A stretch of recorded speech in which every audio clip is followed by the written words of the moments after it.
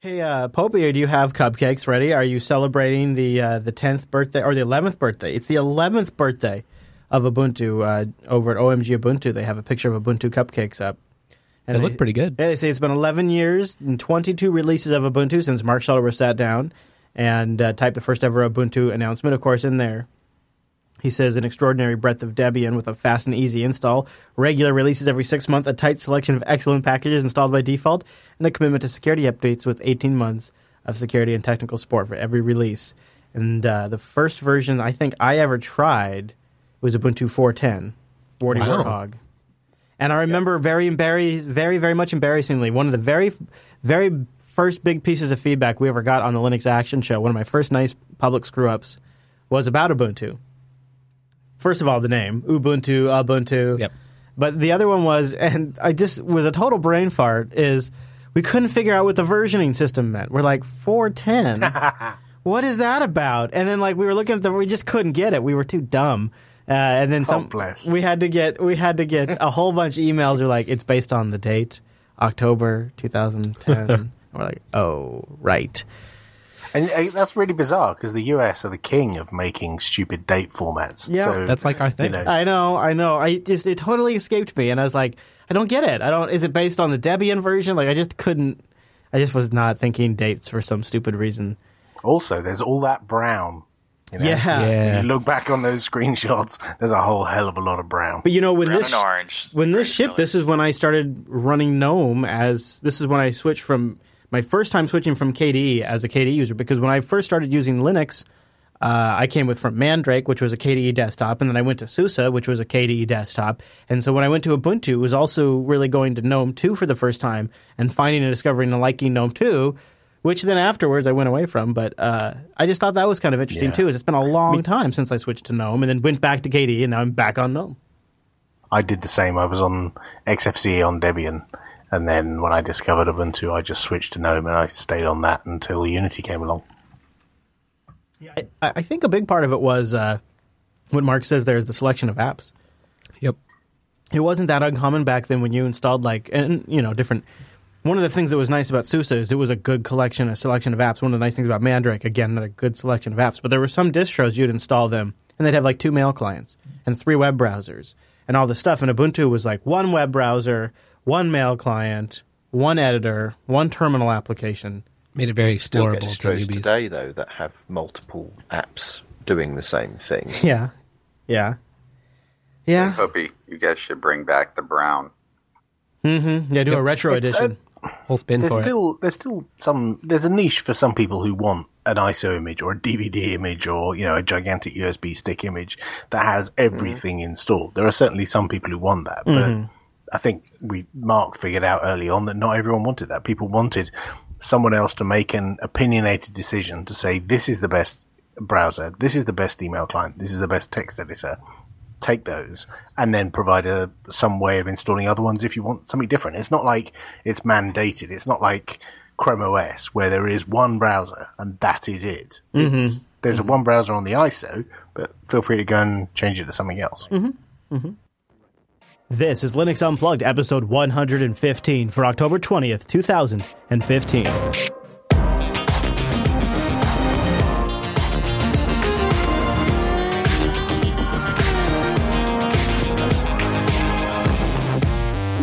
Welcome to Linux Unplugged, your weekly Linux talk show that is broadcasting on Back to the Future Day Eve. Man, that's heavy. My name is Chris.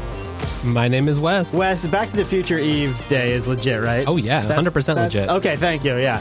Everybody knows that tomorrow's the big day, but we couldn't move the show just for that. A little, it's a solemn day tomorrow, but today we can be a little excited. It's a solemn day.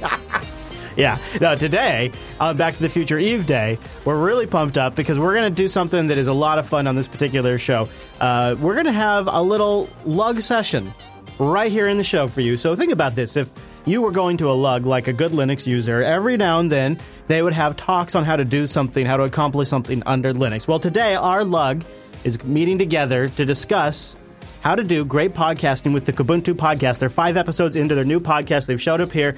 They're going to get real wisdom advice from Popey and Wimpy, and then Wes and I are going to throw in a few things here and there. You probably shouldn't listen. But, mostly about the way they look. Yeah. That's mostly what we're going to focus on because that's how we roll. The important stuff. later in the show today, we're going to give a lot of love to an open source project. OpenStreetMaps is amazing, and some of the data they have is incredible, and some of the projects being built on top of that data are astounding. All of those things are true, and we're going to tell you why, point you at some tools to use that makes it even cooler, and how you can make the data even more relevant. And I'm going to tell you about the new open source project that is launching today, or actually, I think this week, to really, really challenge Google Maps and Google Maps' routing and directions and that kind of stuff. You know, the really nice stuff that you get from Google. And then at the end of the show, we got 2 boxes right here in studio. Ooh, special boxes. Very, very excited to say in studio with us today, we have the Steam Link and the Steam Controller, both of which I have been keeping in the box despite my little boy inside me that wants to rip it open and play with it. That is very impressive. We're going to unbox the Steam Controller live on the show and see if we can hook it up to my rig and play Race the Sun with it. Steam Controller, Steam Link, happening up in this business right now. Very exciting.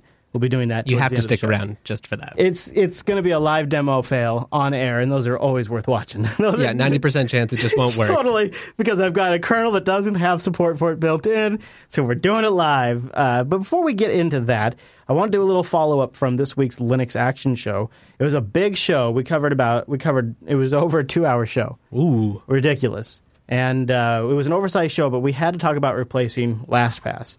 That LastPass and getting bought out by LogMeIn basically meant it was time to find something to replace it. So we covered all these different solutions. And one story that we covered just sort of like I think it was in the feedback segment of the show, that I wanted to bring a little more attention to in this episode is an OpenFOSS training Indiegogo campaign. And it's pretty neat. And the guy that's working on it right now has joined us in the Mumble Room. And one of the reasons I want to bring attention to this is because actually the money's going to a good cause. So, Matthew, are you in the Mumble Room right now? Yes, I am, Chris. So tell us a little bit about why you launched an Indiegogo campaign and where the money's going towards and sort of what the end goal is here.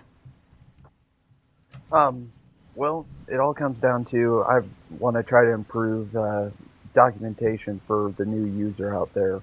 I remember back in my early days and kind of running face first into the RTFM brigade and want to make it an easier time for people who are new than what I had when I first came in. The money's going towards building the production system I need to improve the videos I'm producing now.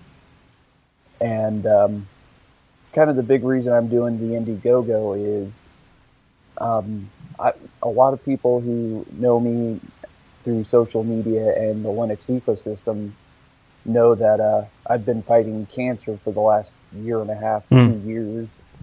And so it's just my personal funds are really tight to be able to afford to pay for that. So it is. The title is OpenFOSS Training, and it's on Indiegogo. Open-FOSS-Training, and 33 days left, and $1,000 has been raised, 44% funding.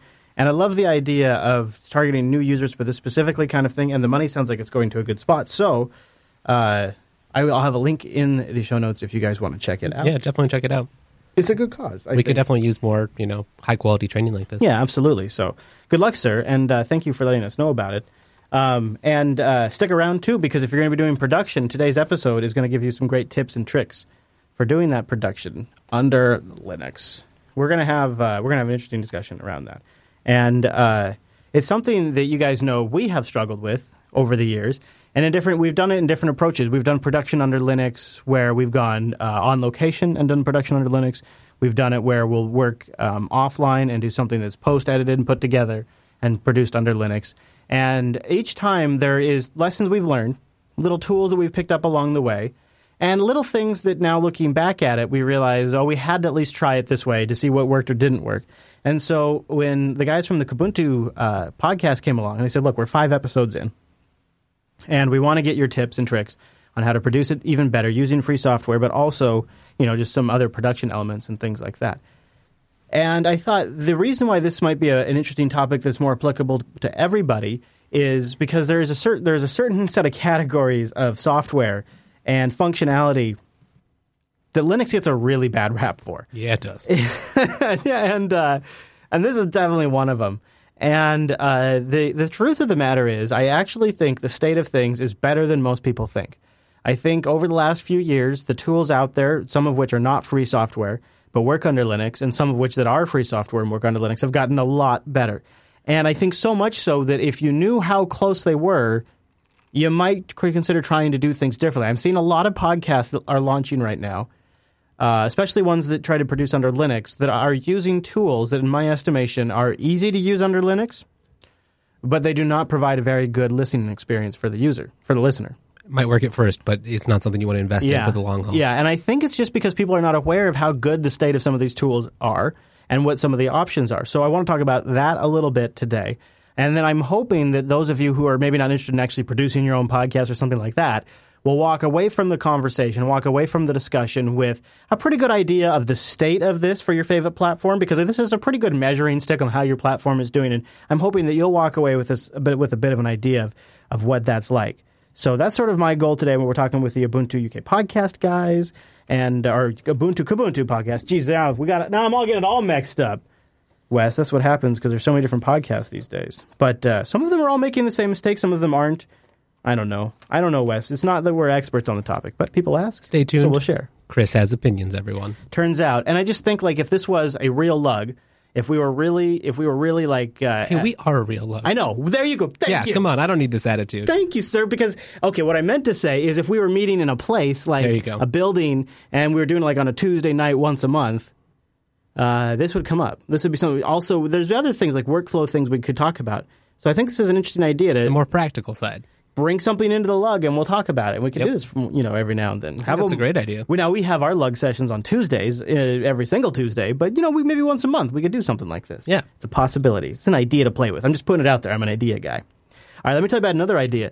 DigitalOcean. Go over to DigitalOcean.com and use our promo code DOUnplugged to get a $10 credit. DigitalOcean is a simple cloud hosting provider dedicated to offering the most intuitive and easy way for you to spin up an awesome Linux rig. And Wes, I don't care if they have FreeBSD. I don't want you looking at it.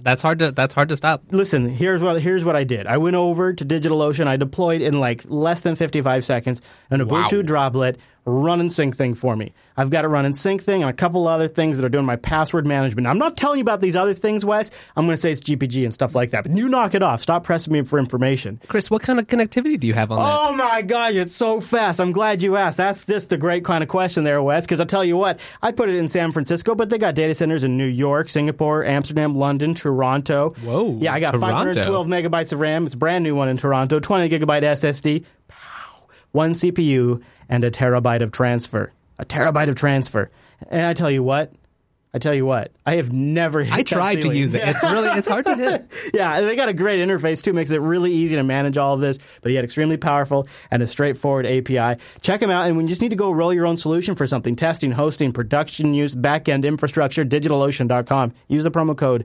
DOUnplugged, and then to go deploy yourself a Linux rig up in the cloud that's crazy fast. I love it. DigitalOcean.com, DOUnplugged. Support this show and get yourself a $10 credit. Okay, so to reset, here's how it went down. We got an email that came into the show. It says, hello, I'm one of the hosts of the Kubuntu podcast. Big fan of your shows. Currently, we publish our shows only on YouTube, and he links us to that. We'll check that out in a second. It says, and sometimes audio only using Google Drive. Since we're big fans of Jupiter Broadcasting, we look to you guys as mentors on how to organize our podcast. However, there are many things we don't know or are unsure how to do better. Currently, we use Google Hangouts to record our podcast, but we're looking into OBS. Could you give us some feedback and tell us how you organize your podcast? Maybe a video call to discuss things in more detail. And so we talked about it, obviously off air, and we're like, yeah, we could do a video call with these guys, or we could do this in the show and just sort of share the information with everybody. And that seemed like maybe a better way to go because there's probably a lot of other people that'd be interested in this. And like I said earlier, it's sort of a state of affairs of where Linux is at. So it's the Kubuntu podcast. And I'll pull up just a couple of seconds of episode 5. Podcast. Glad you can join us. My name is Rick Timmis. I'm Ovidio Florin. Aaron Honeycutt. And Aaron is joining us as well. Aaron Honeycutt. Okay, so I'm just grabbing that cup of coffee there and having a quick look at the show notes. So we've got a few things coming up for you. We've got a special guest coming up on the show a little bit later, so do stay with us. And they had a guest on, which you said was from the Kubuntu project, correct? Or was I right? Do you I remember? believe it was a KDE Dev. Oh, KDE Dev, that's right, yes. So it's an interesting idea, and it's obviously an area that could definitely have its own podcast when you're a KDE fan. That's really cool. So we have two gentlemen on from the show. Guys, welcome to Linux Unplugged. It's good to have you here. Thank you.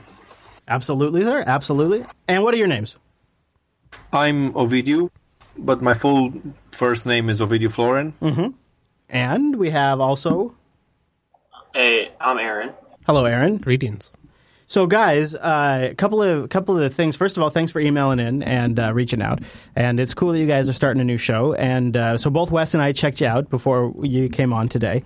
And I know some of your general questions were around actual organizing the podcast itself. And I wanted to start there, but I also want to start talking about some of the software and tools you guys use. And anybody's welcome to jump in from the Mumble Room and go along. But I'll jump in. I want to say, congrats for just getting off the ground and doing it. Yeah, definitely. That's really the hardest step right there. It really is. And the fact that you did it 5 times in a row is exceptionally harder than you'd think it would be to get several people together at the same time 5 times in a row. So congrats on that. You probably got from my intro that I teased earlier, I'm not a huge fan of podcasts that are using Google Hangouts. And some of my favorite podcasters, unfortunately, and they make plenty of money, use Google Hangouts. I just happen to think it sounds horrible, and so I'm just going to start right there. Here's the bigger picture that I wanted to bring to you guys. So you're thinking about where to organize the podcast. One of the first things that came up when we started talking about your podcast in the pre-show with the guys in the Mumble Room, where do I find an MP3 for download? And so your show here is an hour and 5 minutes long. And so the number one question I would ask you is, who is the target audience? Is it people on YouTube, or is it actually people that maybe would be commuting that more likely to listen to a longer form content? The answer is probably somewhere in between. There's some on YouTube, but there's probably a lot more for a show that's an hour long that are probably more likely to listen. So in my estimation, there is a bit of a mismatch, because the people that are likely to consume your type of content are more likely not to be staring at the screen for that long. They're probably working on something else. They need background. For example, like Wes wanted to listen on his drive up here today. Yep. And how did you pull that off exactly? Well, since you guys have it on YouTube, I was able to use YouTube DL, download it, and extract the MP3. But that's, I'm, in the whatever 2% of people who know how to do that. Right, and and I enjoyed listening to it. But and then how did you get it on your phone? And then I used Netcat, but that's another story. There you go. It was right. But if there's an easy download link, then that could go a long way for just discoverability. So there's a couple of things that jump out at me. I don't think the Google Hangouts audio quality is very good. I think it's worse than Skype and worse than Mumble. I think it's also seemingly exceptionally bad with connection problems. Other platforms seem to do a little bit better with spotty connections. Yeah, for sure. So just from that very beginning standpoint, that would be sort of the first thing that jumps out at me. Now, if your audience is YouTube, then I would say stick with it and just keep refining it a bit. And then the other thing is there's other solutions that maybe would have less latency too, depending on your connections. So that would be sort of my first impressions. And then the second impression walking away from that would be, if possible, and this might take, maybe another dozen episodes or so where it's worth the investment, if possible, it would also be really nice if everybody had the same microphone. As I smack Wes's microphone, which is identical to my microphone, but I just smacked it. Because one of the things it's damaged now. One of the things that jumps out at me is there's quite a bit of difference in the different persons presenting. Is the Kubuntu podcast. Glad you can join us. My name is Rick Timmis. I'm Ovidiu Florin. Aaron Honeycutt. And Aaron is joining us as well. Aaron. So it's not bad, but there is a noticeable difference between the mics. So so I guess my question to you would be, consider that, and you don't have to answer me right now, but it's just something to think about. Is if you want people maybe listening on the road more, or people on YouTube, and then target it towards that. Right. There's also the problem of the environment. For example, right there, I was in Berlin with the KDE Sprint, so my feedback was way off. Yeah. Right. You could tell that you were in a larger echoey room. Yeah, but that's Rick has his home studio. I also have some kind of setup at home, but still, we need to work on that and improve it. Yeah, that's kind of stuff that you just work out over time. You know, you guys will refine that over time. That's pretty normal when you start out figuring out what sounds good and what works good. And you get surprised about what will throw off a webcam or what will throw off a mic. But the reason why I brought it up now is because you're early enough in. You could decide to double down on the audio quality, or you could decide to double down on the video production. But you kind of have you're kind of at a split. You're kind of at a fork in the road. So it'd be a good time to think about how you consume podcasts and how the target audience how they might consume podcasts. Jeez, why do I keep doing that, Wes? And then deliver it to them that way. I mean, this one thing to consider is putting out as an RSS download, so that way it's easy to throw in a podcast catcher. Well, basically, we just need the video mostly just for some screen sharing, so we can do some presentations. Hey, this is how the app works. This is how it looks, or some kind of what's new and all that. But to show ourselves, that's not really very important. Yeah. I tend to agree. That's usually my approach as well. Just in how I implement it tends to be a little bit different. So, guys, that was sort of my opening, impressions and stuff like that. But if you have any specific questions, feel free to throw them out there. I can jump in with some other things, but I'm sure there must be some things that are kicking around in your minds. Microphone choice to begin with? That's always a really hard question. So the microphone thing is really going to depend on how much money you can spend. But what I would say is get something USB, and there are some pretty good ones out there. We did about a month ago a Linux Action Show where we linked to a bunch of stuff. And I like the USB stuff. I don't like coming in over the sound interface. And there's better mics than the Rode Podcaster out there, but the Rode Podcaster is a pretty good one for vocals. One that works on Linux. Yeah, it works on Linux. Yes. Yeah, and there's but we also linked to like some Audio Technica. I bought that Audio Technica one that you linked to, and it's the Linux support is flawless. It just shows up as a new sound device. Yes, and that's absolutely a good one. Or you can go all the way in and get an XLR mic that comes in through a USB audio interface. The mic question's kind of tough too because it kind of depends on your voice a bit. So I would just say my floor would be no headsets. No headphones that are like the mic for your phone. No, what do you call those? Just like, Yeah, the ones that are built in. Those are terrible. Worse than webcam. Right, and no webcam audio, yeah. So no headsets, no webcam audio, and the cell phone things. Yeah, there you go. Rikai links to it. It was Linux Media Production. It was Linux Action Show episode 355, and we linked to the PreSonus hardware. I also linked to the microphone that I do use. Because I'd like to tell you, I mean, so it's the Audio Technica, but I'd like to say, get a much nicer microphone. But you just get whatever you can afford to get. Maybe put the link to that episode in the show notes to this one. You will find it in the show notes, sir. You will. Awesome. And there's other people in there recommending. Now, Popey and Wimpy, you guys jump in. Do you guys have specific microphones that you use on your shows that you're big advocates of, or where do you fall down there? Well, I know you hate my microphone. No, I like your mic. No, I like yours. You have the snowball, and you're the one person. I think the snowball sounds good. Nice. He's the one person I think sounds all right. I don't know. Must just be I think it's his lovely voice. I think that's what it is. No, thank you. The Popey factor. So I, when we started the Ubuntu podcast 8 years ago or so, we thought long and hard about what hardware to buy and what to do, and we were all sat in the same room, so it was very different, because we all drove to one location. Now that we're doing it online and we're using things like Mumble or Skype and recording locally and editing and all that kind of stuff, it's quite a burden. So while I agree with Chris that it would be preferable to use better tools and to create audio that you can put on a stream or on an RSS feed, like a traditional podcast, so other people can get it very easily and download it and consume it in the way they want to, rather than having to watch a YouTube video, right? That puts a burden on you, and you have to commit to a certain amount of time each week or every other week or every month or however often your release schedule is to actually record it, edit it, fix the audio, and publish it. And that's quite a commitment. It really is. And so you're saying anything you can do to make it easier, if it's Google Hangouts, is okay? Well, not necessarily. I I would do whatever you can to make it easier, but don't compromise on the quality. I mean, you can compromise on the quality to some degree, and you can apologize to your listeners, because we've done this when you screw up the audio every week, like we do all the time. Yep.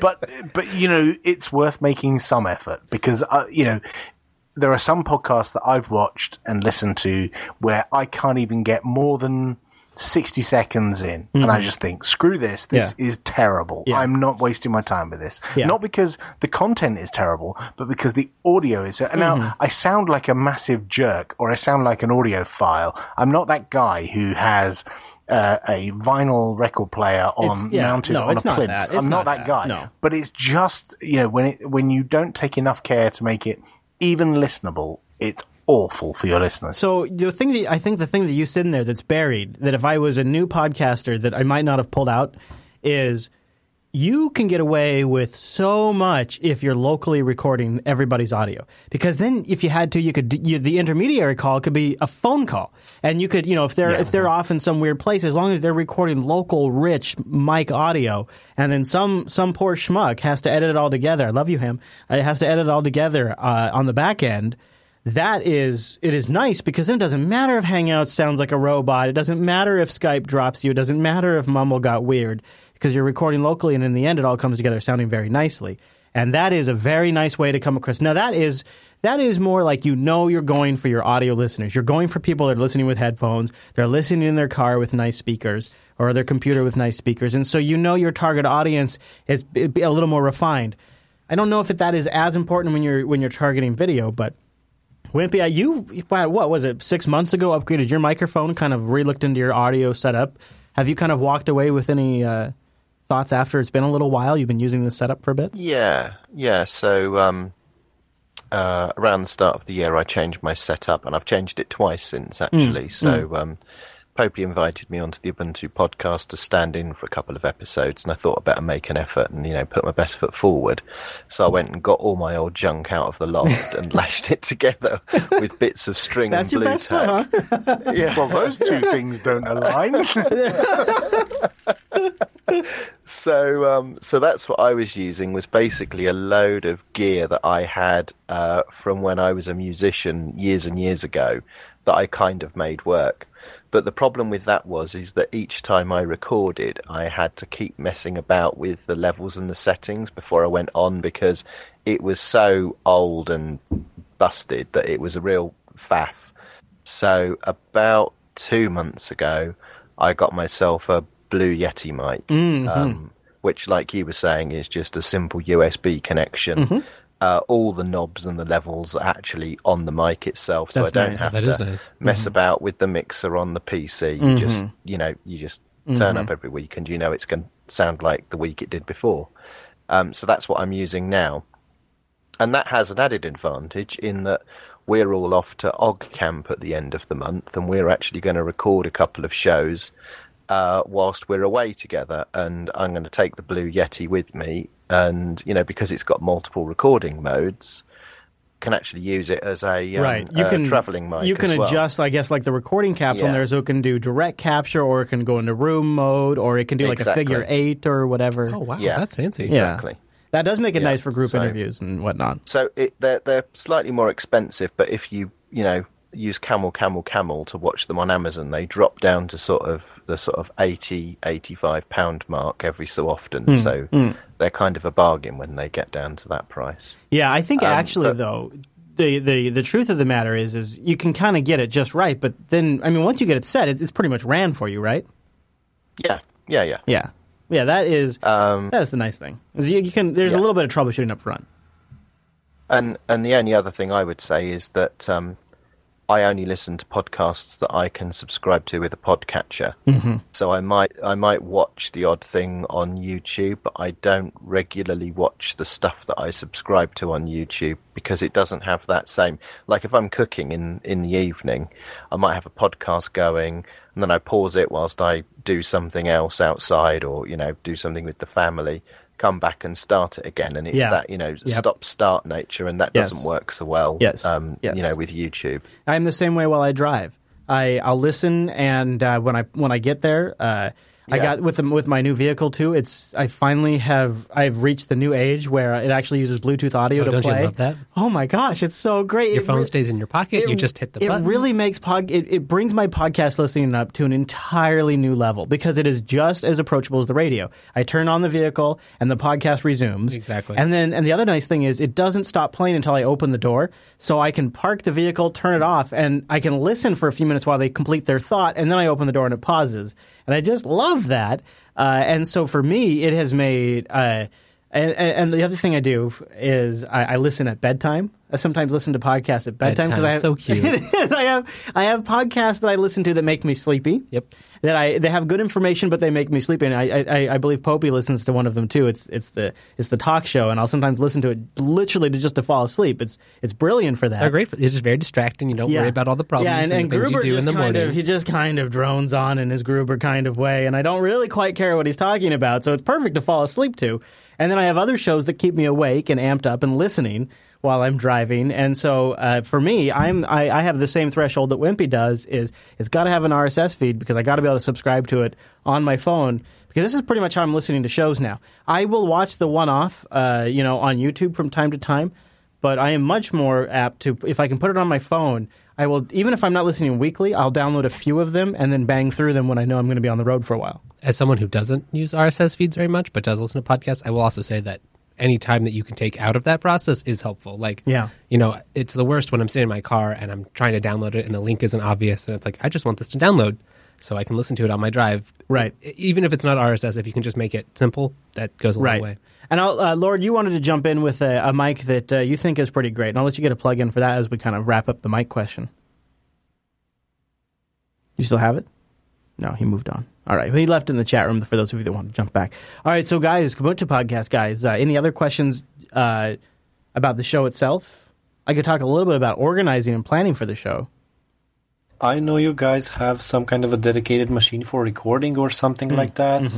How does that setup work? For example, I don't know, do you have OBS on it and you record? I know you have some weird controller that you just switch screens and all that. Well, if you want to go down the rabbit hole, this is this is quite the rabbit hole. If you're going to do it right, you need two machines. So that's why I say it's a rabbit hole. But so in front of me right now, I've got two systems. One is an OBS system, and one is a Wirecast system. The Wirecast system is sort of our legacy system because it has to run on the Mac OS of 10s. And it is sort of a all-in-one. It does what a $15,000 hardware video mixer does, only it does it for $1,000. So it does the video feed, mixing, so it can pull in USB video at 30 frames per second with PC desktop video working at 60 frames per second with HDMI video working at 30 frames per second. And then it can also pull in live screen captures, encode all of that in real time, send it up to Ustream, send it up to Scale Engine, and also write a lossless ProRes file to a RAID 0 drive array at the same time. So it's a nice piece of gear, and it's being very, very, very quickly replaced by OBS. And so right now on the other machine, on a much, much smaller machine, on a much weaker machine, we're able to accomplish a lot of the same stuff that we do in Wirecast on a frickin' NUC. Because when you move over to OBS and when you move over to Linux, you are gifted a ton of overhead of performance. And so one of the things that we are moving towards is a setup where a lot of that stuff going out to the stream endpoints, the recording to a lossless file, the recording to a regular file will happen under OBS. And eventually, OBS will sit in front of the Wirecast rig. Right now, OBS is behind the Wirecast rig and supplies Wirecast with a certain set different amounts of feeds, like rerun feeds, station identification feeds, kind of things like for like a screen capture feed, things like that are sent by OBS into Wirecast, and the Wirecast goes out to the web. Now, probably at some point, we'll reverse that, and then at some point completely replace Wirecast altogether. It doesn't do everything. OBS doesn't handle everything, like streaming to 3 or 4 different endpoints at the same time. It doesn't really do that. If that's not something you're worried about, then that's not really an issue. OBS isn't. We're not quite sure. We haven't totally tested its lossless yet file recording, but it seems to be there for different formats. So there's some stuff you can do with OBS today that even back in January we couldn't do yet. And so a lot of people have sort of opted to use Google Hangouts, or they've opted to use something else completely different. And I would invite them to check OBS out again, because the one thing that is true is that since Linux Fest Northwest in April, we have been using OBS in production every single day in some capacity to some degree. And in some cases, we produce entire shows now using OBS. There's been some recent episodes of the Linux Action Show where the entire thing was recorded, the shots were done, all of it was done in OBS. No Wirecast, no Mac needed at all. And so it's getting really, really close. There's just a few areas we keep running into, and we keep working on those. So I would say if I was starting out today, I would probably build the entire thing around OBS and just sort of, because I would imagine its limitations would not be outpaced by my noobness. Like, my noobness would still be behind what OBS's limitations are. The problem is right now is we're coming to OBS from this perspective of a ton of functionality and a ton of expectations, and it's just not meeting all of them yet. But if I didn't have all those expectations and all those needs, and if my expectations were much simpler, OBS would be doing the job. Does that make sense? Yeah, you could grow with OBS. And I have to say, the thing about it, just watching you guys use OBS, it's already grown a lot. And I think the more people we can bring on board and support it, then it will really become a great community tool to make these kind of podcasts. Yeah. Rikai says if you have trouble finding OBS for Linux on their distro, have a look for Open Broadcaster Multi-Platform, as that's actually the name of the rewrite, is multi-platform. Yeah, Open Broadcaster Multi-Platform. We've tried it, I think, last week or 2 weeks ago, and we've done some experimenting with streaming directly to YouTube, so we don't have a streaming server. Yeah. And it worked really well, but when I clicked the record button, everything just froze. My whole desktop froze. That's no good. Yeah, that does happen. Yeah, that's boy, isn't that a monster? And you know what it is? It's probably some library, something underneath that OBS isn't working right with, and it really is a pain in the ass. But when you dial it in just right and you finally get it working, the nice thing you're going to get by that is you're going to have a local file, and that local file is very easy to strip the audio out of, so you can release an MP3 version. It's very easy to go directly to an MP4 file and post that up for download somewhere, or a WebM file. I mean, the thing is just by mixing locally in OBS versus using Hangouts, you make it accessible to an entire different category of audience. And that's the category of audience that's going to be your passionate long-term subscribers who are going to be your foundation. So it is totally worth the technical trials, even if it's going to mean you try it on a different distro, you try it on Ubuntu LTS versus Ubuntu 15.10 versus Ubuntu Studio versus Arch. You try it on the different distros to see which, because the truth of the matter is, one of the mixes, it will work. It just, like what we do here is, over there, that is an Arch box running, a very fixed set of packages. And it's running the GNOME 3 desktop because that's the desktop I prefer. It's not the best desktop for production, but it's the one I prefer. It's running Arch, and we just simply don't install updates. It stays. And it just runs, and in 6 months we'll replace it with a fully up-to-date box that's been tested. Sounds like we need a perfect Linux broadcast container that can just be distributed. Exactly. Yeah, Docker could very well help with this problem too. But so truth be told is we found the best combination was Arch, and then you don't change it.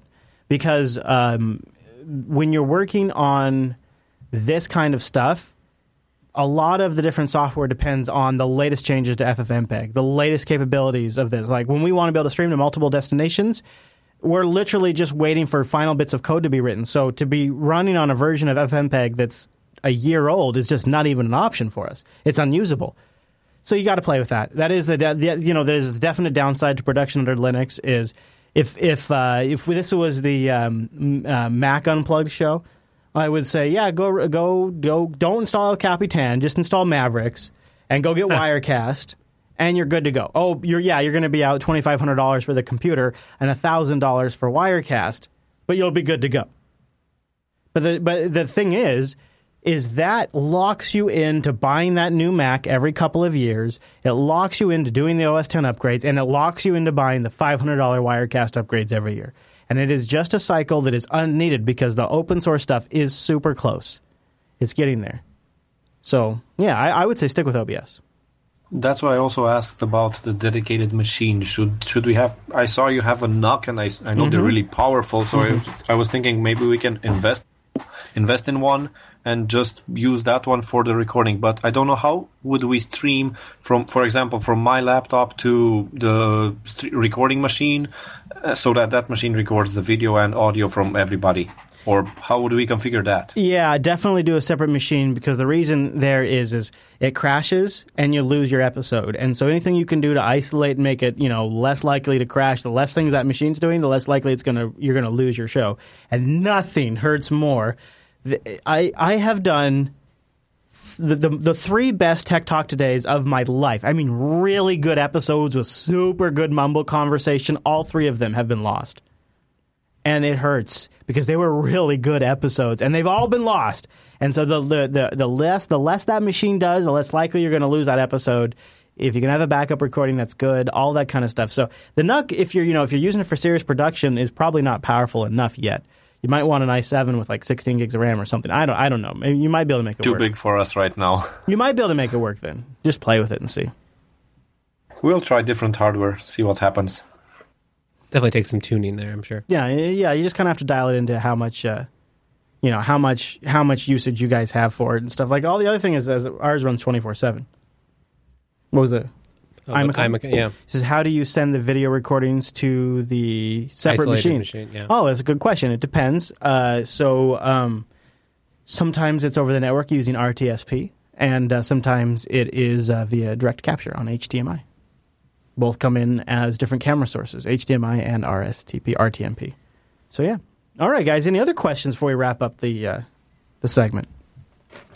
How do you play music during the live show? Tricks of the trade. Yeah, how do you play music, or like how do you do like soundboard clips? And the value of this is negative. Get it out of here. I've never installed GNU/Linux. That is, honestly, it's not that tricky. You just have a separate machine that goes into a separate input on the mixer, and I just have it dedicated and ready to go. And sometimes I have soundboard software. Sometimes I use VLC. I have input 7 on my mixer is dedicated to a machine that can make silly sounds when I want it. Some audience members here. What's that? Some audience members prefer that didn't happen. Yeah. I don't know. Exactly. Very much. But it's here to stay. On the Ubuntu podcast, we have a separate person with their own laptop, and I give them signals and they press the buttons for the sounds to be played in. But nice. It works the same way. It's Yes. like an extra person method. on the stream. Yeah. They don't say anything. I just give them the nod. That is hilarious. So it's almost like it is like another host in a way. It's commentary in its own way. Yep. I love it. So the microphone I've got disabled on that machine, but the audio out from it plays out over Mumble. So we all hear it and it gets recorded locally. So everyone records locally, including that person. Yeah. So we have a separate audio file for each speaker plus that device. But it means that we all get to hear it during the recording, which is actually quite important because you can all take a breather and you can hear the stings and the bumpers and the bed that goes underneath. You can all hear it, and so you know when to speak and when not to. Yeah, you get to talk to the beat and stuff like that. Yeah, that's why we do our music live too. Like we'll do all of the music and stuff like that live, so that way we kind of we can kind of play to the music and stuff like that. And that's another nice thing about knowing you're targeting audio a little more too. Is that's a lot harder when you're doing video. As it turns out. All right, any last questions, guys? Okay, last question. Yeah. How do you organize the sections and keep in time with them? Because every time we plan, okay, we finish on that time, and we always get over it. Yeah.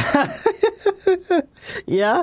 I'll do that backwards. How do I, so what was the first part is how do I plan the segments? How do you plan the segments so that you finish each segment on time? Because we always surpass that time. Wes, what do you suppose I do? Well, I would say it helps a lot to not have a time that you're set for. That is pretty much it. Is I just have a pretty innate feeling for how long I have to say about something and how long the Mumble Room has to say about that thing, how long Wes or Noah or whoever it is has to say about it.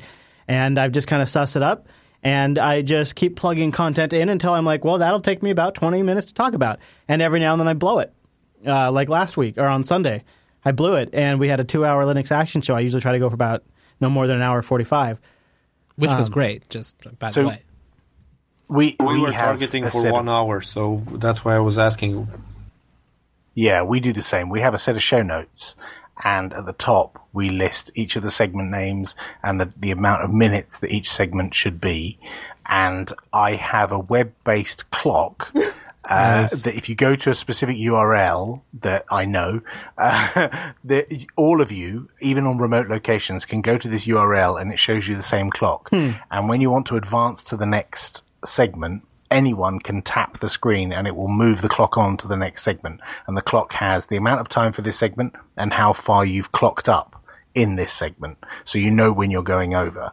And when you get to the end of the segment, someone hits the button and you move over and everyone's clock moves over. Link, really please. Helpful. Now, it's a single HTML but Poppy, file. I'll send you an email with, now, with the HTML. do you find watching the clock becomes distracting? Well, we have a separate. I personally have a tablet on my desk, which I have always on with the clock on it. I don't mean physically watching the clock. I mean, does it take mental CPU cycles to think about a clock? Yeah. But there's 4 of us. So it's not like with you, you're often the only presenter or the main presenter, right? With us, there's 4 of us. And so you have more cycles. When one person's speaking, the other guys are looking at the clock and every so often we'll ping a message on chat and be like, hey dude, shut up now. Like, so, that is like, I definitely do try to follow a clock when I'm doing Tech Talk. I try not to make it longer than 30 minutes, but otherwise. I think it's wasted effort. I'll tell you why I think it's wasted effort is I feel like following a specific time limit is following mainstream media's rules. And I'm not doing a podcast because I want to emulate mainstream media. And then one of the nice things about, I think, the podcast medium is I can say the podcast is exactly as long as the content justifies. And if the content justifies that it's a 45-minute show, then it's a 45-minute show. And if the content justifies it's a 2-hour show, it's a 2-hour show, and I don't really get that hung up on it because I have my rough goals that I'm aiming for, but at the same time, I don't want to necessarily take an outdated way of thinking and cram it into a new medium either. So the flip side of that is you're doing this as a job, I'm not. So I'm doing this during an evening. We start recording at 8:30 in the evening and finish at 9:30. So we do 2 half-hour slots. And we've set the expectation with our listeners that each episode is half an hour long. Yeah, so if we suddenly turn up with a 2-hour episode, they're like, whoa, dude, what on earth and there's definitely shows, too, where it's, you can say it's an hour-long show and it's part of the show. Like that, there's space for it, too. I say don't get super hung up on it. But basically... Yeah, and I kind of agree with you. Like, a couple of episodes recently, we've rumbled on a bit, and while one person's talking, the rest of us, I can feel it, are all looking at the clock going, oh my God, we're going over. Come on, dude, shut up. You're like, we're running over. And I think, part of me thinks, well, maybe actually we should just chill out a little bit, and every so often put out, instead of a 30-minute episode, put out a 45-minute episode. And actually, that's not a big deal. But then the flip side is we're doing this in our evenings, and we've all got families and stuff to do, and really we're doing this in our spare time, and nobody's paying us for this. We're not asking for donations. Well, and honestly, your existing audience tends to love a longer show, but new people will tend to be put off by really long shows. So it's a hard line to walk. It's kind of how much does it help you?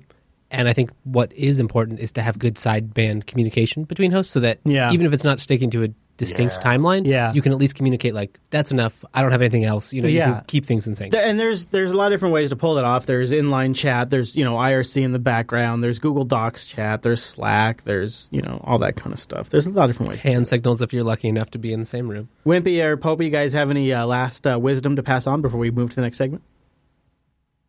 You've kind of covered it with your fancy equipment and OBS, but make sure you've got a backup. So if you're doing local audio recording, make sure that somewhere there's something recording all of the streams, because one day what will happen is somebody won't be recording, or they'll have the wrong mic or something, and you'll need that backup. Yeah. So every person to record their own stream. Yeah, it's super demotivating to lose a really good episode. Yeah. Yes. Or it's also a great way to join a podcast, as I found out earlier in the year. That works too. I have a recording of the Ubuntu podcast, a mythical lost episode 30, on a hard drive that's somewhat fried on my desk, and one day I'll get around to getting it back. Oh man, I have lost some good episodes over the years, and for a long time I'd never lost any shows, and then now we have more backups in place, but That wasn't until after learning the hard way. Sometime last year, you had a bad streak there, and this was like the saddest day. The next day, you'd come on and you'd talk about how you lost. It was just so sad. Yeah, well, because it's a double whammy because you don't have an episode, so people show up and you got nothing to give them. And he's like, you did all of the work except for the publishing part. You did all of the work and then lose it. So yeah, definitely make a backup if you can. And honestly, if you're going to do it live, that's probably your right there is your point to do your backup. Right as it all gets mixed down and sent out, get a backup going right there. And that's there are a ton of great Linux podcasts out there. Wimpy and Popey just put out an episode of the Ubuntu UK podcast that basically talked about all the podcasts they listen to. And you can give a shout out, or you can check out there because they give a shout out to a ton of great shows, including a couple of our shows. So you can find that over there on their podcast. So if you are interested. That's a great example of one where one of us was talking a lot, and the rest of us were looking at the Wimpy, because Wimpy has a podcast list that is as long as mine. Ears are burning. Ears are burning. It was good fun though. It was worth doing. Yeah, that was nice. And then it's funny because really the truth of the matter is, and I think in a very good way. A few years ago, there was a handful of Linux podcasts, and now there's a heck of a lot more. And I think that's a sign that the nuances in the Linux desktop are sort of maturing a little bit, and there's different podcasts that can fill each one of those nuances, which is awesome. It's really cool. So check it out, and we'll have links to some of the stuff we talked about. And, of course, you guys can also go look at the Kubuntu podcast if you're a Kubuntu user. Might be of interest to you. They got 5 episodes up on YouTube. And guys, stick around for the rest of the episode and let us hang out with us and share your insights, and then come back from time to time and let us know how it's going, because you're always welcome to join us. Thanks a lot for the info. You bet. Good luck. All right, so before we get into the next segment, I'm going to take a minute and tell you about my cell phone provider. And they're pretty neat. It's Ting, and I want you to go to linux.ting.com to support this show and get the Linux Unplugged discount. Here's what I love about Ting. Mobile that actually makes sense. You can wrap your brain around this because it's pretty straightforward. You just pay for what you use. Boom. So simple. That is really simple. It can't be simpler. Flat $6 for the line. Pay for what you use. They just take your minutes, your messages, your megabytes, whatever you just use. That's what you pay. Plus, they have really great dashboards to manage it all. They have super passionate customer service. All their devices are unlocked. I think, are you starting to get the picture here? This is pretty nice. They got a savings calculator. When you go to linux.ting.com, you can try it out. Now, I want to put this out there because if you're clever at all, if you just put a little thought into this, you can work this. You can really work this to your benefit. Noah is really the ultimate example because he's got an unbelievable amount of lines and he just does not pay very much. But I got 3 lines. That's not baller, but I got 3 lines on Ting. And I'm paying $45 this month. $45 because I just think about it a little bit. I download my podcast before I leave. I make very few calls. Pretty much the data I use is for audio streaming or maps, like Waze and stuff like that. Otherwise, I'm really savvy about it. And honestly, that's all it takes. It's just that much forethought, and you can save so much money on your mobile. And the nice thing about Ting is they have 2 networks to pick from, GSM and CDMA. And again, the thing I like about that, and I think this plays well in our audience, is if you're just a little bit clever, again, you know the difference in your area between a CDMA network and a GSM network, or even if you don't know the difference, you don't mind Googling. That's all it takes to figure out, well, I can get better speed or better coverage, or maybe I want to move things around. The thing is, flexibility, control, power, that's your position in the Ting relationship. Ting is built around giving consumers total control over their Ting account. And they have a bunch of great devices and have a bunch of great tools to do this. I want you to go over to the Ting site right now to support the show, linux.ting.com, and then play around. Take a look at some of these, I was going to say computers. Take a look at some of these phones I have. They are computers. They really are. The Nexus 6P. Ooh, look at that. Oh, man. I have to be honest with you. I am definitely tempted. But I am too. Okay, Wes, would you be more of a 6P guy, or are you more of a 5X guy or a Moto X guy? Traditionally, I think the 5X is where I'd be looking, and I am looking. But the 6, I don't know. I haven't had a metal body. Yeah. The thought of that Nexus line, metal body, I'm very tempted. I agree. So the 5X is like the phone that I should get. get. Yes, it seems exactly. very reasonable. And it looks nice. Unlocked, $379. You can have it at Ting. I mean, it is like, it's the perfect phone because it's the Google experience. It's unlocked, and you only pay for what you use. You're in control of the entire account. No contract, no early termination fee. It's amazing. Flat $6. The 5X is like, if I'm reasonable, that's where I should go. But then I look at the 6P.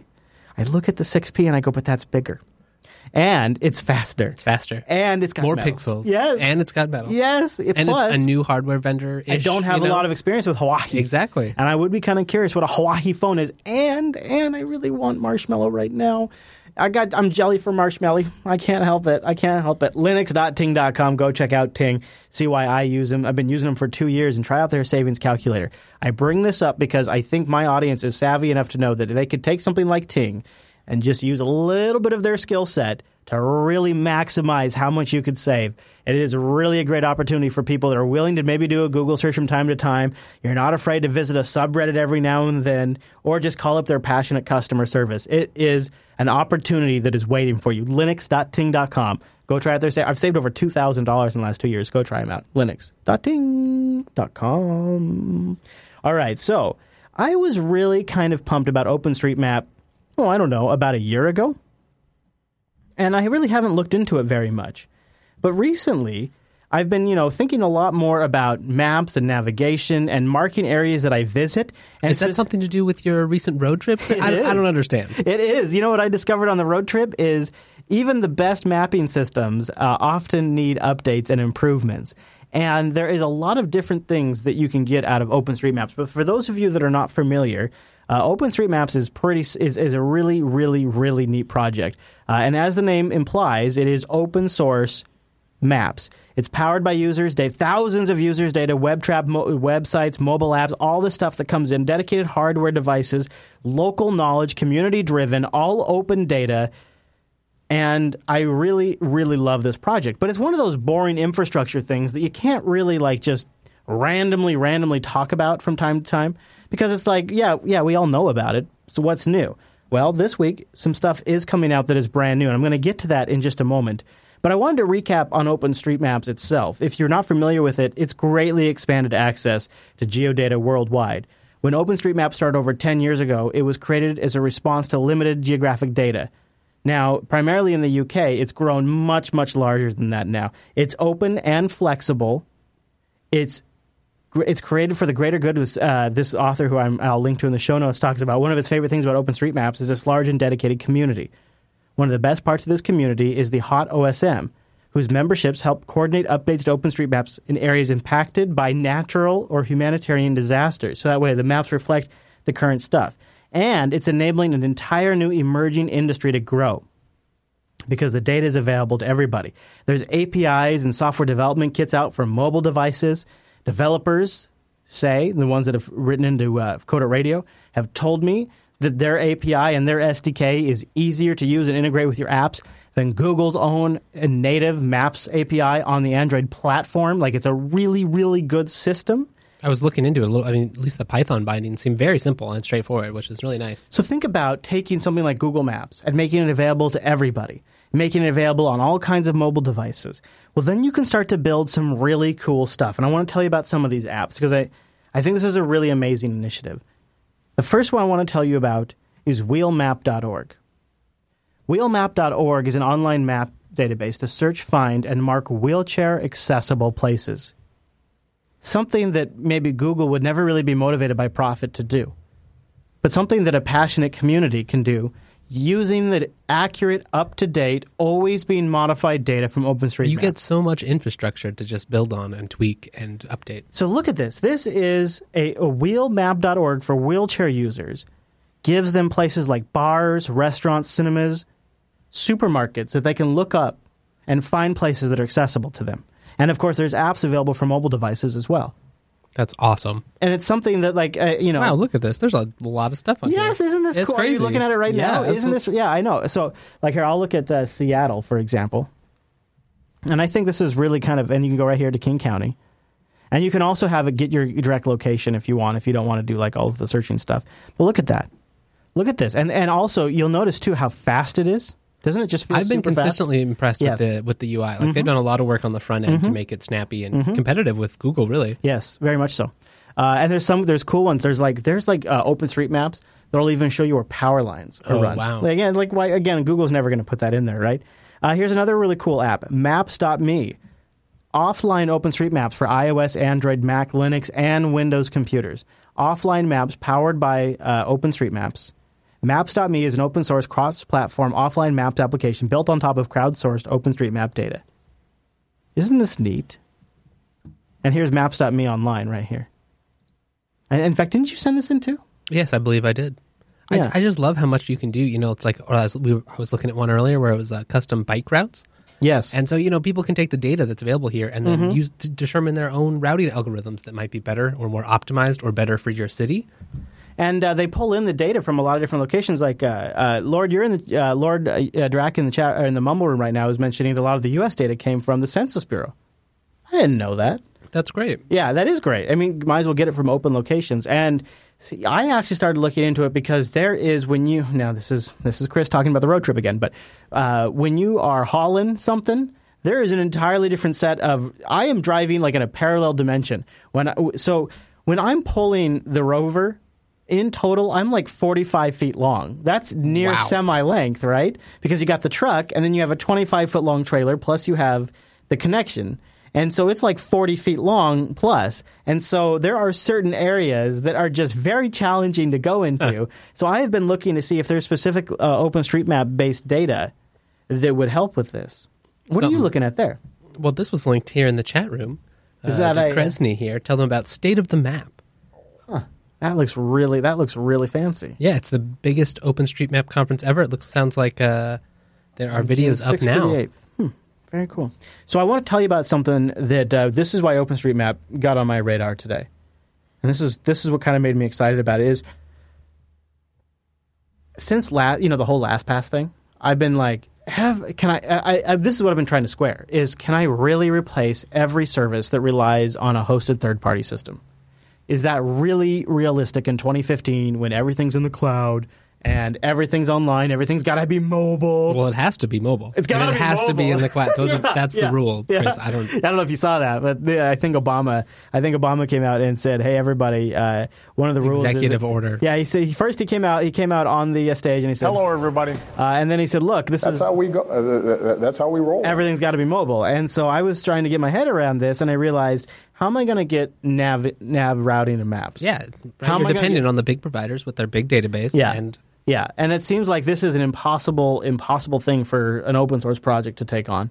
But you see, this is where the data of OpenStreetMaps comes in, and there's a few different projects that are tackling this, and there's a new one out there called Mapzen, Mapzen, and it is essentially an open platform trying to handle this particular problem. It's a search engine for places that takes the philosophy of open communities and creating data and open code to heart. Maps and Search will launch this week, and in the meantime, they're going to share some background info here with us. And so we're going to go into all of this. Here's what jumped out at me, okay? Their data collection is already underway. UK postcodes beginning with E. They got different countries have different address number schemes. They figured all of that out. They went through US highways. They got all that figured out. East, west, odd routes, all this crazy stuff. And now they believe they have an open routing system that's going to be available to users to go into and simply get planned routes, maps, all this stuff as available as another data layer sitting on top of OpenStreetMaps, which will then be available to developers. And they got a whole series of cool stuff they're working on. When you go to mapzen.com, including Tansgram, a flexible, hackable mapping engine designed for real-time rendering 2D and 3D of maps. Oh, wow. Yeah.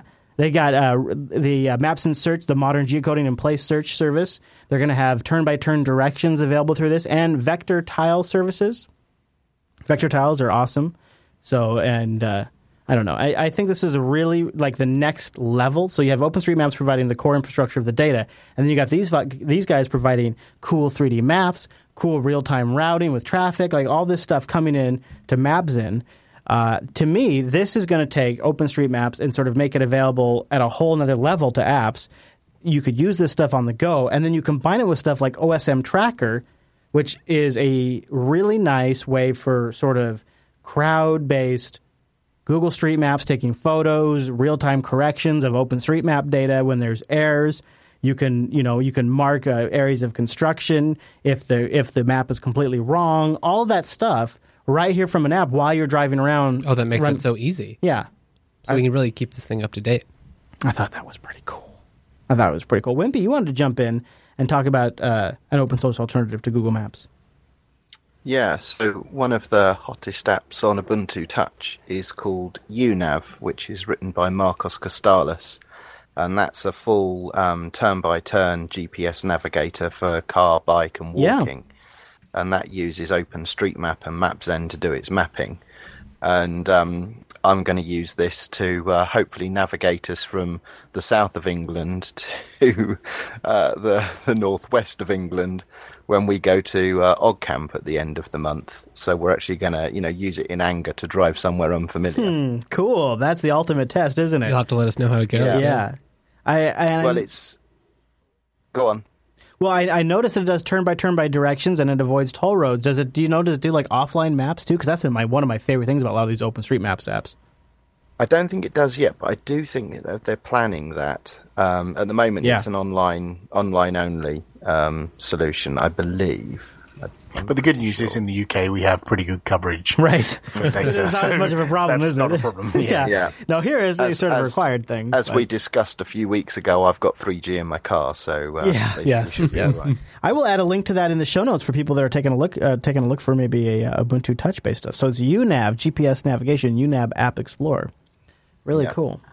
Yeah, I've been looking for something that is specific for RVers. So if anybody out there in the audience knows of something that is OpenStreetMaps based, that is geared towards truckers or people that have RVs, large vehicles, I'd love to know, because I was doing some exploring around, which kind of led me to find this topic, and then I realized, kind of much like we talked about LibreOffice a few weeks back, there are some really other cool projects out there that are attached to Linux but not directly. Yep. That are really neat. And OpenStreetMaps, if you think about how critical that kind of information is and how fundamental it is to a platform, I mean, that's why Apple went off and made their own Maps app, exactly. Right? It's obviously important enough to them. Yeah, right? Google's got their own thing, right? And, one of the nice ways is there is more and more people using this OpenStreetMap stuff like DuckDuckGo. If you go to DuckDuckGo's Maps application, that is powered also by OpenStreetMap. So you can get some Navi-type stuff right now using the OpenStreetMaps from DuckDuckGo.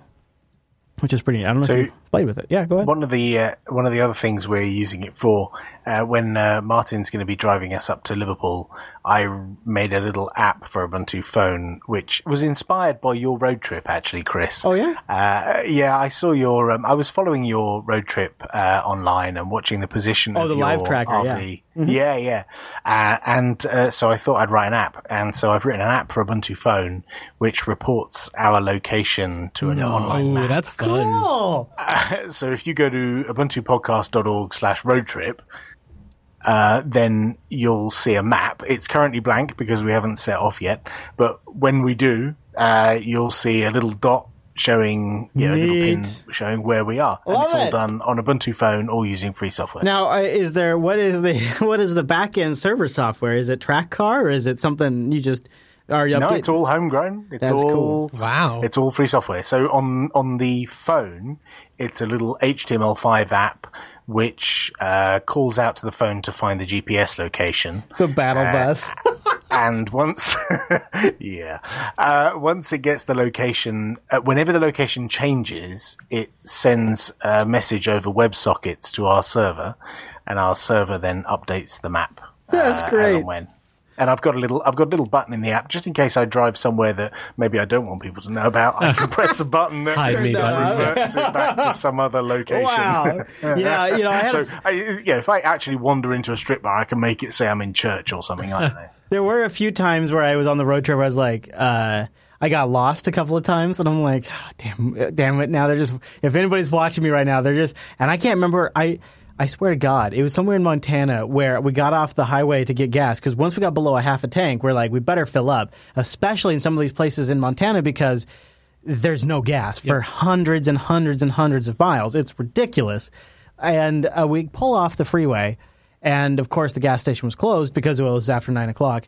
And what we realized quickly is only the main road right off the highway was paved. Everything else was gravel and wow. And I ended up going around in circles trying to get out of this place. And I'm thinking, if anybody's watching me right now, I am in the middle of nowhere. What the hell is Chris doing? Yeah, I'm driving around on gravel roads. I must look like an idiot. So having that button built in to be able to just be like, never mind. That's a very. I'm at the last city. Yeah, just don't pay no attention to that. Yeah, I'm really excited about what OpenStreetMaps is doing. So, hi there. Hello there. So now, Popey, did I miss it? So you are using the OpenStreetMap data to power that? Yeah, the map is rendered on top of OpenStreetMap, but I mean, from the phone, it's just a case of sending the latitude and longitude. It's nice, but, and direction and speed as well. That is really I might have to, depending on how fast Martin goes, I might have to add a button that got 9 points on my license, so I strictly adhere to the speed limit these days. Right. Okay. Yeah. Now you do. I don't need to worry about that. Now you do. A delay function built in here. Yeah. That's the other thing is if anybody was watching me, they would see that sometimes. They'd be looking at me going, he's pulling a trailer. He shouldn't be going that fast because it tells you the exact speed I'm going to. And then it's like, yes, I'm doing 75. It's 80 miles per hour here. Leave me alone. Which, whatever. Well, that's cool. So there you go. That's a great idea, tracking that. I think it's fun. I think it's fun tracking it. And I think I would love for the next road trip, I would love to use TrackCar, TRAC-car, because right now I'm using a hardware device, which works fine because what's really nice about it is I just switch it on and all of a sudden it's working. But I would love to be able to use TrackCar and just throw it on a DigitalOcean droplet. And I think we can build that into a hardware device for you. You think, like a Raspberry Pi? Yeah. Yeah. I'm looking right now. I'm betting they must use. They must use. I believe they do. I'm looking. I don't see it, but I bet they use OpenStreetMaps. Wes, will you check? I will check. Will you check? While you do that, tell you what, while you do that, I'll prep us for the next segment, which is, I've been really looking forward to it because right here we've got the Steam Link, which is, this I'm excited about, but I think the Steam Link is going to need some testing. For those of you who are not familiar with the Steam Link, I'm sure you probably know, but it allows you to stream Windows games to this thing, or probably Linux games too, to this thing that's hooked up to your TV.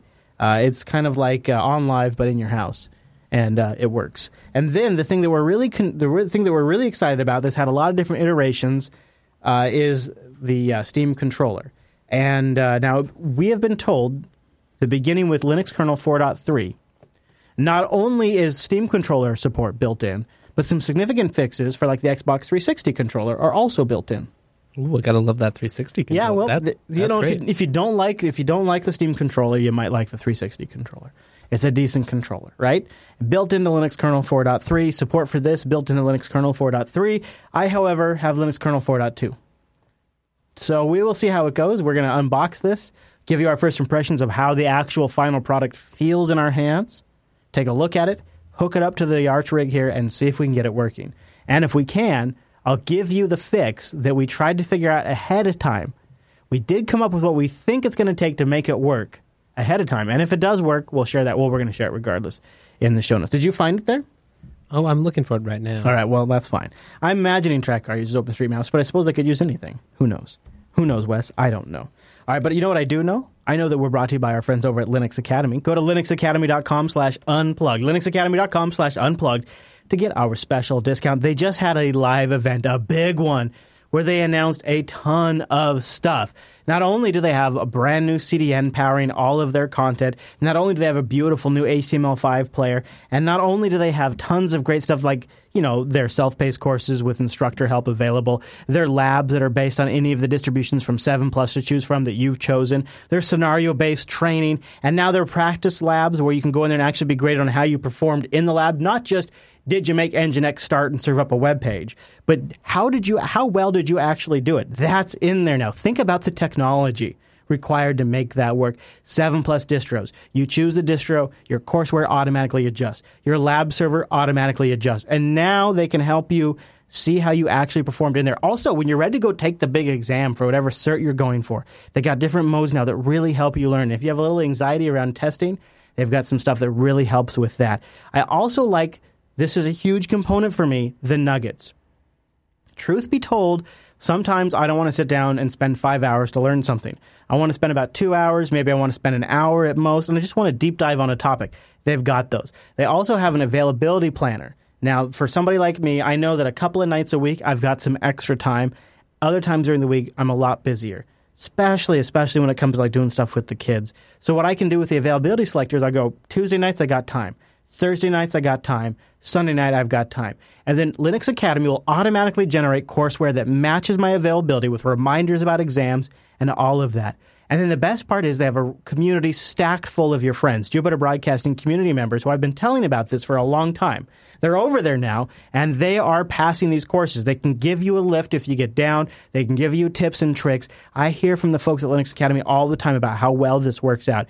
They're rolling out new technologies all the time. I'm going to start telling you about them over the next couple of weeks, but right now I want you to go to linuxacademy.com/unplugged. They just upgraded a ton of stuff on their system, a massive rollout. All of the technologies around Linux, making Linux even better, and all of the associated stack is all over there. This isn't one of your general learning sites where they're going to tell you how to have effective leadership communication, how to use Adobe After Effects, and how to set up Apache. Because those sites suck at what they do.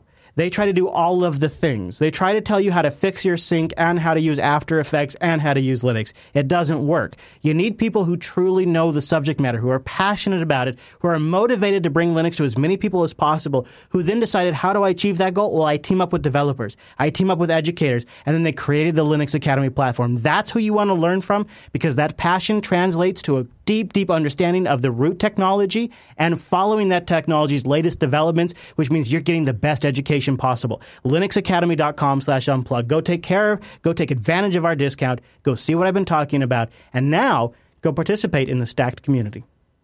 linuxacademy.com/unplugged. And a big thank you to Linux Academy for sponsoring the Unplugged program.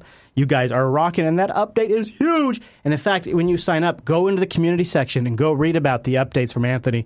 A lot of stuff there. I'm really, really impressed. As somebody who feels like he's constantly running the rat race to produce the best content available, I am massively impressed because not only are they producing the content, they're also developing the platform to deliver it. I know. They build that infrastructure at the same time as they update all of their guides, all of their blows my mind. It's very impressive. linuxacademy.com/unplugged. And a big thanks to Linux Academy for sponsoring Unplugged program.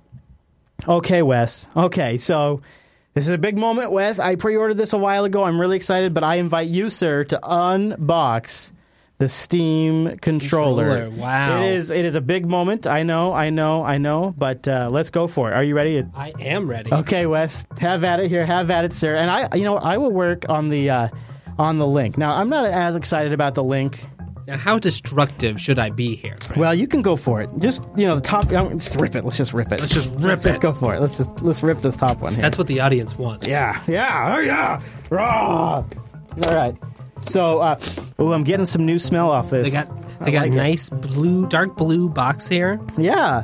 Yeah, this is cute nice. Little controller icon on mine. Yeah. Oh, I don't have any. Cute icons. I have a Steam icon. Here, I'm going to take your keys to get the tape. Please do. It's got a ring of tape on the outside of the box, and I'm going to cut through it now. Pass those back when you're done, sir. So you see that you got that same ring. It's a nice ring, actually. Yeah, very sturdy tape. All right. If that's any sign. Oh, there it is. Here's the link. I'm pulling it out now. I'd say it's about the size of a Roku 3, maybe even smaller. It's got. Oh man, it smells so good. Oh, it smells like new stuff. All right. Oh, I got it open. Oh, here it is. Let me show you. I'll show it to the camera for those of you watching. Here it is. It's a nice little box. Yeah, there it is. There it is, right there. Okay, Wes, take it out. Tell me how it feels. The Link controller, the Steam Link, it's got 2 HDMI on the back, two USB on the back, power, Ethernet, and an HDMI out. Oh, this thing, it's feels light. Solid? It's solid, but light. It's light. Oh, yeah, all right. But it comes with batteries, and it comes with a nice little wireless dongle here. All right, okay, you ready? Yeah, let's get this hooked up. All right, so we're going to put batteries in it. Interesting. It's got a nice battery snap-off in the back. It's got like a set little switch at the bottom. Like a bat wing almost. Nicer than your average TV remote. So one battery goes in each side of the controller, it looks like, right? That'll give a little heft. Yeah. Here, Wes, I'll let you do that. I think that goes in there. And then I'm going to take... it comes with a USB receiver with the Steam logo on it. I don't think that shows up on the camera. That's too bad. It's got the Steam logo on it. I like that. All right, Wes. I'm gonna go ahead and I'm gonna plug this in. You know what I should do? Do it. Hold on. Before I do it, I'm gonna bring up dMessage. And then let's watch this live. Yeah. Then we'll run dMessage afterwards too. Okay. So dMessage is up, and here I'll bring it up on the screen. So there's dMessage. And there's now that's before I plug in. Now I'm going to plug in. All right. I just plugged in the Steam controller. I'm going to run dmessage again. Oh, we got some new stuff. Okay, USB HID device, Valve Software Steam controller. Oh, you see that? It says Valve Software Steam controller. I don't know if this is in all the way. You can kind of feel it in the back there. Oh, it doesn't feel like it's in all the way. Oh, no, those are levers. That's what I thought. Okay. Yeah, those are levers. Yeah, that's in. All right, so now how do we turn it on, though? Oh, it just beeped. Ooh, beeped. It beeped at us, guys. Did you hear that? Okay, all right, that's cool. All right, so that's cool. So something just happened with the Steam controller. I'm saying I'm not freaking out, but it's the Steam logo has lit up in the middle of the controller now. I might be freaking out a little bit right now. It's actually happening. Oh, wow, Wes. The smell is intoxicating. Wes, run your thumb along the Gabe nipple pad right there. Do you feel that? Oh, it's yeah. Got haptic feedback. It's quite haptic. Yeah, okay, so now let's run Race the Sun. Let's find out. Okay, we're going to launch Race the Sun. And I'd say it feels a little heavier than the Xbox. So those of you who have used the Xbox 360 controller, I'd say it feels a little bit heavier than the Xbox 360 controller. The X, Y, A, and B buttons do not light up. The Steam button is blinking. Oh, I was supposed to go into big picture mode, I think, wasn't I? I think I was supposed to go into big picture mode after this. Try to get the firmware update. Yeah, because nothing's happening in the game at the moment.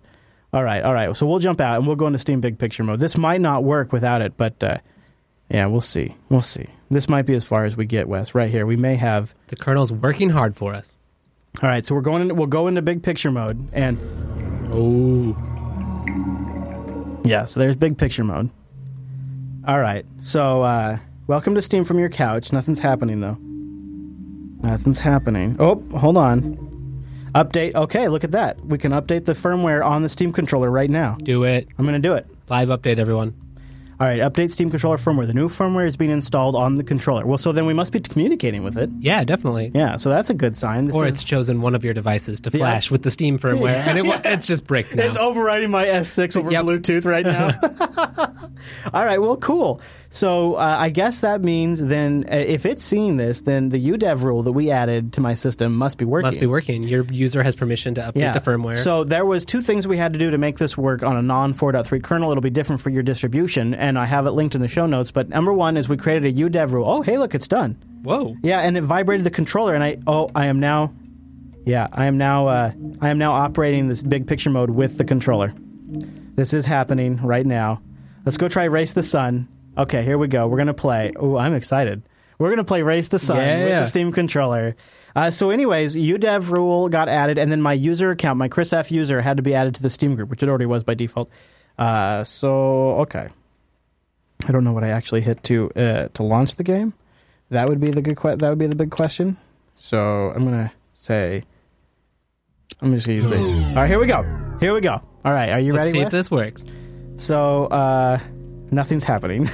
It does not work. It does not work. Nothing's happening. This game may not support it. It had a controller icon. No, it did. All right, so here, I'll jump out. I have no idea what I'm doing, though, because maybe I have to go in somewhere. But see, so here's something that's interesting. I don't know if you noticed this. If I'll jump back to the big picture mode here.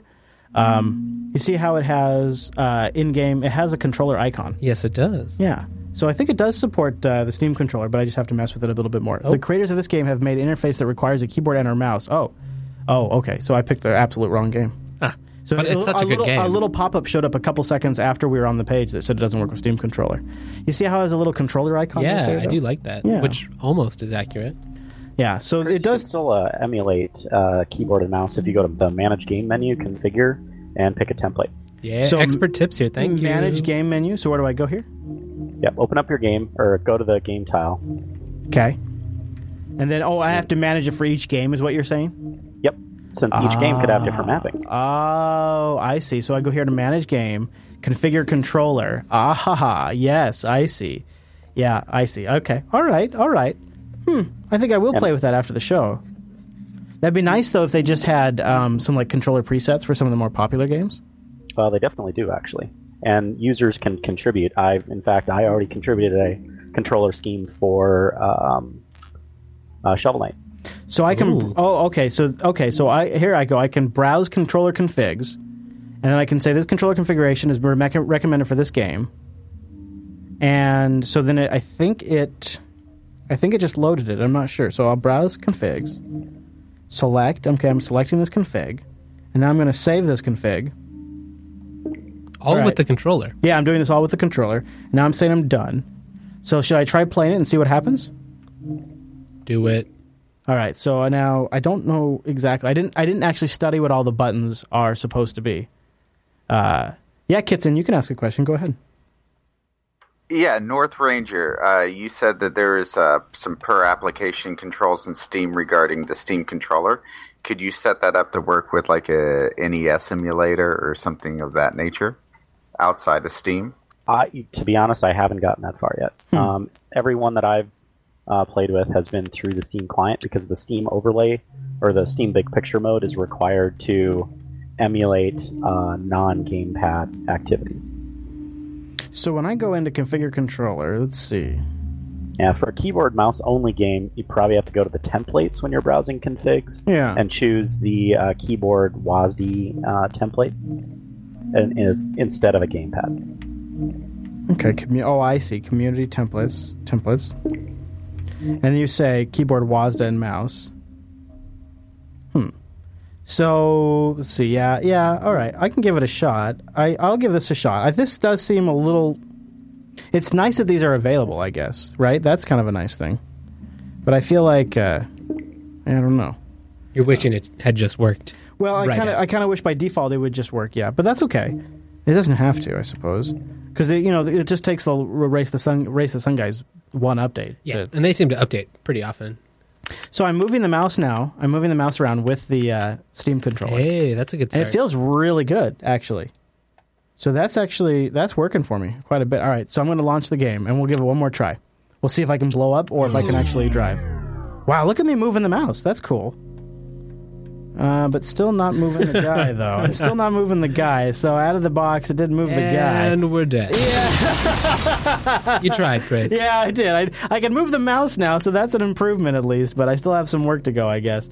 Well, I'll keep playing with it. It feels... Wes, give it another go. I mean, it feels pretty good in the hand, though, don't you think? It does feel pretty good. They've got the... I don't know what to call them. The input pads are at a slight upward angle, so they kind of rest with how your thumbs lay.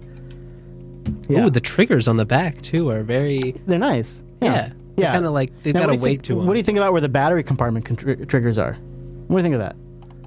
I'm not sure what I would use that for. Maybe shifting between different ammo or something. It seems like it would work well for a driving game. It kind of is like the paddle shifters on the expensive race cars. Yeah, exactly. Yeah. It feels like a pretty high-quality controller.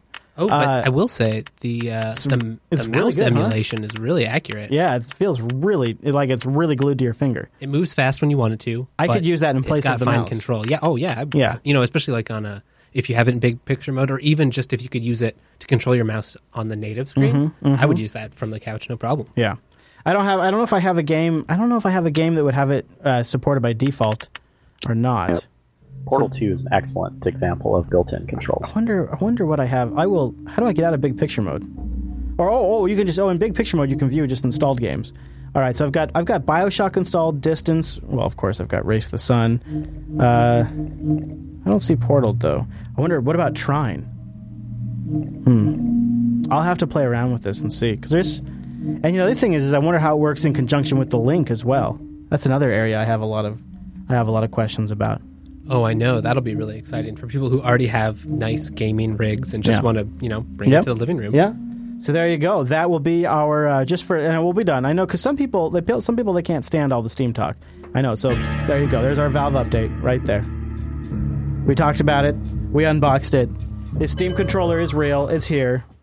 Did you talk about the community key maps? Using a Steam controller. Look at this. Please run Steam in big picture mode to make full use of your controller. Oh, well, at least it tells us. I was just looking at some of the community key maps, actually. Those are pretty nice.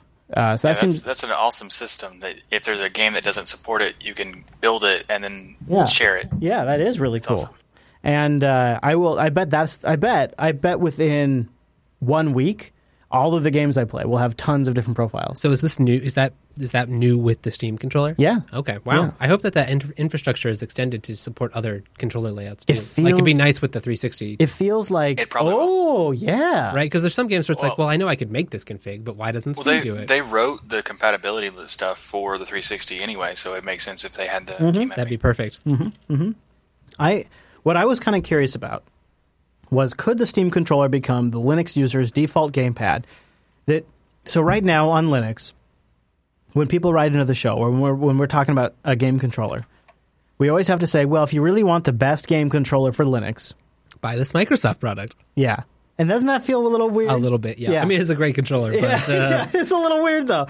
So I'm hoping... this Logitech that pretends to be a Microsoft. Yeah, exactly. Yeah. And so I'm hoping that this becomes like the really solid recommendation that is also just a damn good controller, too. Not just the fact that it's wireless, not just the fact that it has built-in kernel support, not just the fact that Valve's behind it. Yeah, not just the Valve factor. But the fact that it's a really good controller. And so, plus the box is really pretty that it comes in. I just want to... You should keep the box. I think my initial... Put it up on your... I should. I actually should. You're right. I should. My initial impressions are pretty good, but I'm going to keep playing with it the rest of the week, and I'll talk about more in Friday's Linux Action Show. Also, our Ubuntu 15.10 in Friday's Linux... Oh, look at this! The packaging has like a layer-by-layer breakout. Yeah, they did like a... Probably pretty hard to see on the stream, but you can kind of see how the controller is constructed.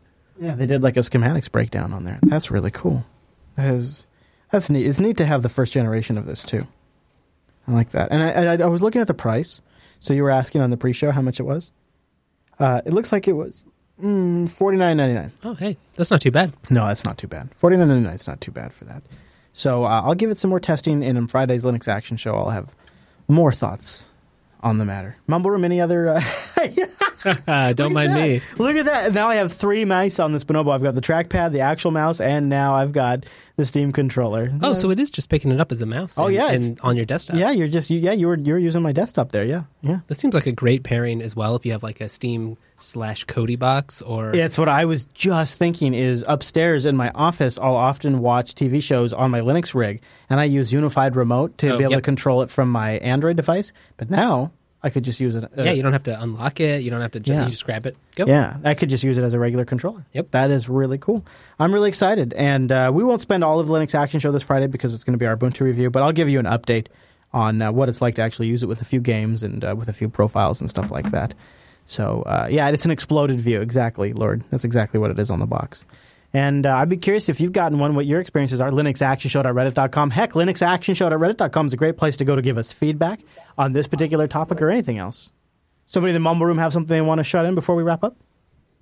I heard somebody open up their mic. You're welcome to. No? Okay. We're friendly, we promise. Open Fostrain. We'll have a link in the show notes. And that right there will signal the end of this week's episode of Linux Unplugged Show. Thank you very much for joining us, Mumble Room. We'd love to have you guys join us. Go over to jblive.tv for the live show, or even better, JupiterBroadcasting.com/calendar. Find when we're doing Linux Unplugged and join us in our virtual lug. We really do treat it that way. This is the community's lug, man. We love it. And if you can't make it to a local one in your area, at least attend a virtual one. Or even if you can, why not supplement it with our virtual one? We don't judge. We're friendly. And we only bite when you ask. That's true. And honestly, we love the conversation. jblive.tv. Join us. You can hang out in the chat room. Or if you can't catch us live, linuxactionshow.reddit.com. All right, everybody. Thanks so much for tuning in this week's episode of Linux Unplugged. See you back here next week.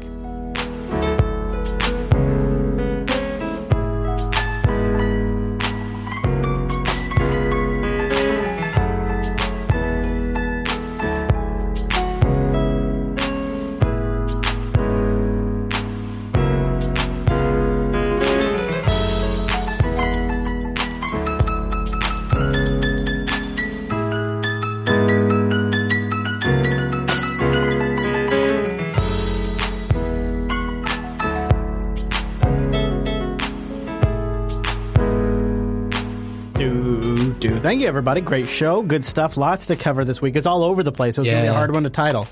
Boy, this Steam Link is really solid. Feel that thing. It feels like a solid piece of...